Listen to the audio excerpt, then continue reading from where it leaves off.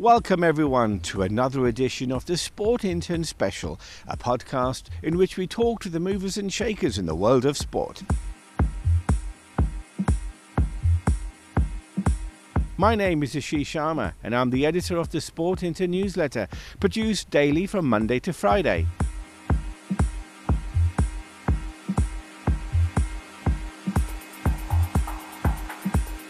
Well, in this episode, we continue with part 2 of our chat with Christophe Dubi, the Olympic Games Executive Director for the International Olympic Committee.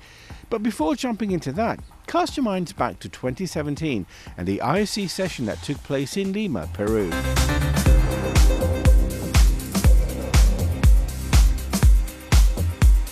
Let's now discover more about the Paris 2024 Games plan.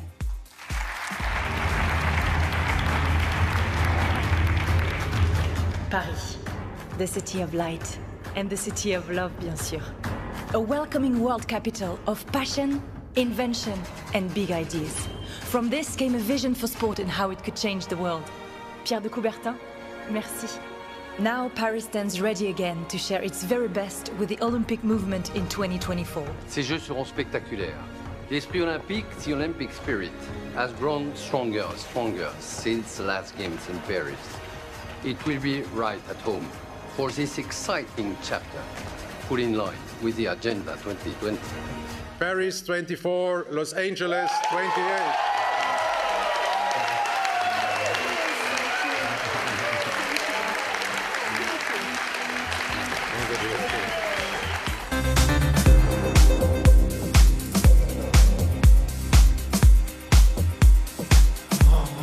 Yes, Lima, where the IOC President Thomas Bach announced the 2024 as well as the 2028 Olympic Games for both Paris and Los Angeles. In our continued chat with Christophe Dubi, I asked him at what point he'll begin to start thinking about Paris.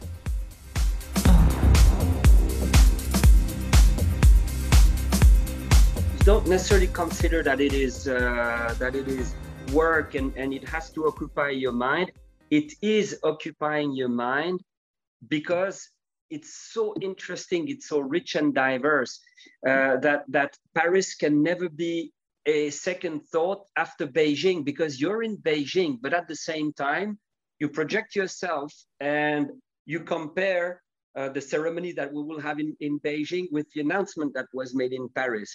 And you have to connect the dots. Okay, parade of athletes, here in Beijing, what do I take out? How do I project it on Paris? It's constant comparison. What can we improve? When? Is it already for Paris or is it too late? And we look at Milano. So the mind is constantly jumping from one to the other, trying to constantly learn and transfer. So that's what is amazingly interesting. Because on top of the core fundamentals of the events and all these pieces, you also have the context in which to deliver and find the ways and means to be working with the organizers in a respectful but also impactful fashion. And that's why it's constant. And innovation does seem to be very much the way forward for the IOC in lots of ways, in terms of legacy, in terms of environmental issues, but also in terms of organisation. So, we have this new format now where we already know Brisbane is being named, but we're also beginning to see that the host city isn't necessarily where everything is taking place in terms of events. Is this something that you see increasing as we move ahead with future Olympics, both in winter and summer, where events will be taking place in different locations and not just all in one setup? Just as an example, with the opening ceremony in Paris actually being held on the river Seine and not inside the stadium, just as one microcosm example of what I'm trying to suggest. Yeah. First, one consideration on innovation. I think it's been constant. We never necessarily spoke about innovation, but if the games are still relevant today, it's because innovation was constantly embedded.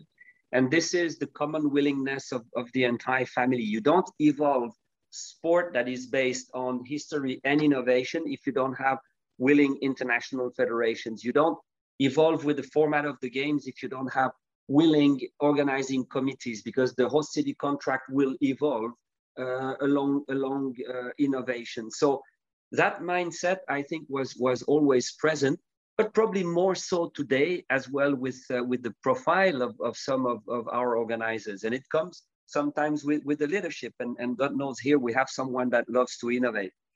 Now, when it comes to the decentralization, you must see it as an option. You always have to make the right choice for the local context. The games will adapt to the local context. And you know that motto that we had in 2014.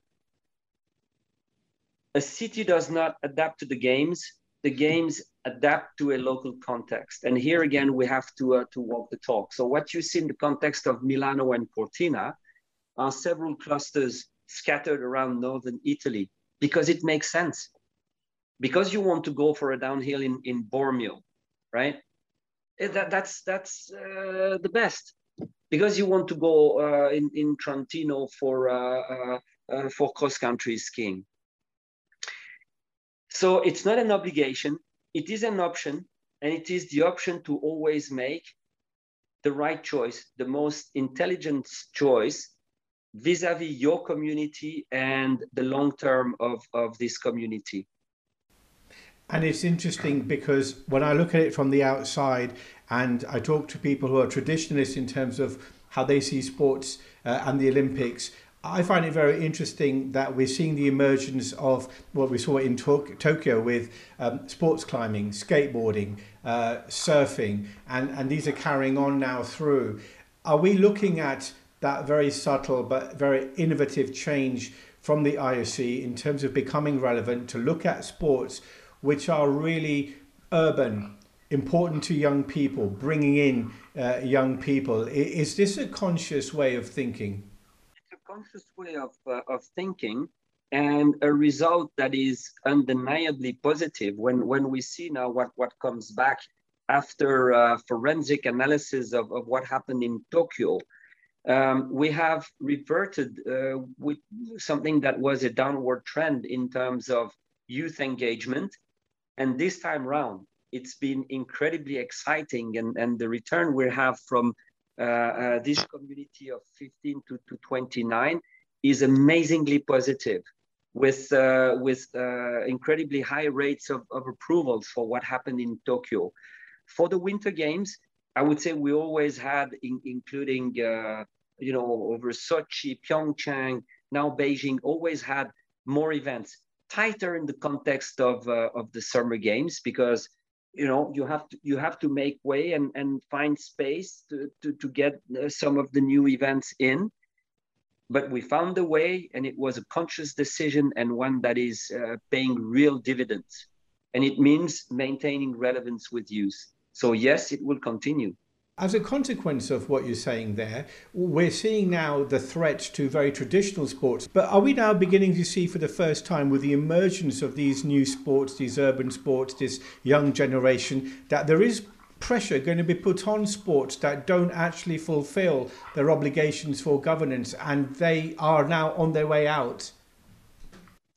Good governance matter in sport. I don't know if you've seen the Google search for the year, the number of athletes and sport related events. Sport matters, and we have to govern sport with a notion of excellence, and especially in matters related to good governance. Now, this being said, it's not a question of threat, because it's not one or the other. In Tokyo, we found a way to have a great balance between the sport we've had on the program and very proudly for a very long time, while making space for some of the new events. It's not one or the other. Everything can be integrated in harmony. But what we need to insist upon is that we have to do, as sports organization, the right thing vis-a-vis the athletes and vis-a-vis the public in general. And that we have to insist upon. Then the solutions to integrate an event when it makes sense trust me, we will find. And, you know, I suppose people look at you, Christophe, and there you are as the executive director at the IOC, you're behind everything, organising, running around. But, you know, I suppose it's very easy to forget that you also have to live your own life. How do you get to enjoy, relax in the middle of such a big event like this? I mean, are you able to do that? And what is the trick? What do you do to do that? It's a system that is far greater than one individual, and the people above me, around me, are just outstanding individuals that are very motivated and passionate, and it helps. When you also have the possibility to work with the best professional around the globe, because everybody will want to contribute. So first thing, I'm not alone, far from it. Second, it's a very simple thought. But when I go to bed at night, the only thing is I try to turn back on the day and said, okay, have you given it all? Have you done everything you could? So there's nothing demanding of yourself. And if I don't, I just put it, okay, that's for tomorrow. You know, if I've procrastinated because something I didn't want to do because I'm concerned or I'm in fear, I'm like, okay, I'm gonna do it tomorrow and then I can sleep tight.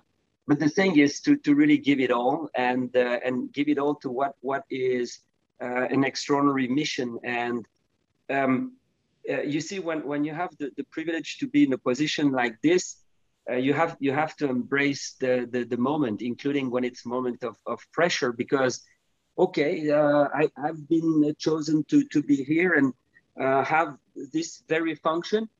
And I say, don't complain about the issues and the number of problems.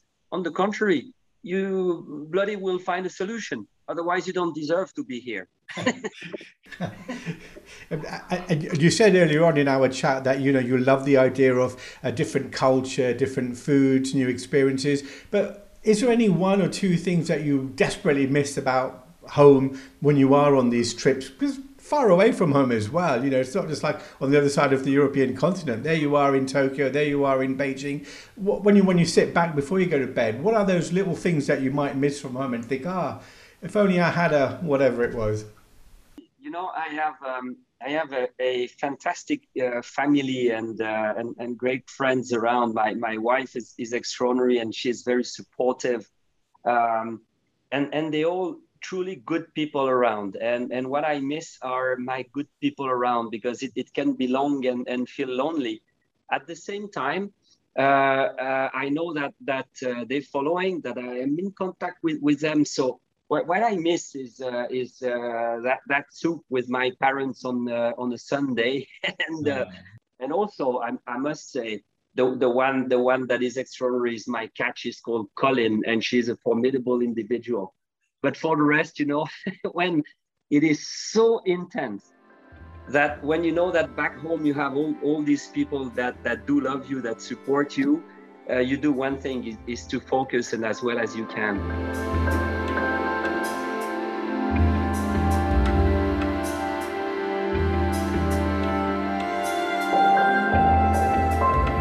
And that was Christophe Dubi, the Olympic Games Executive Director for the International Olympic Committee, talking to me before he flew out to Beijing.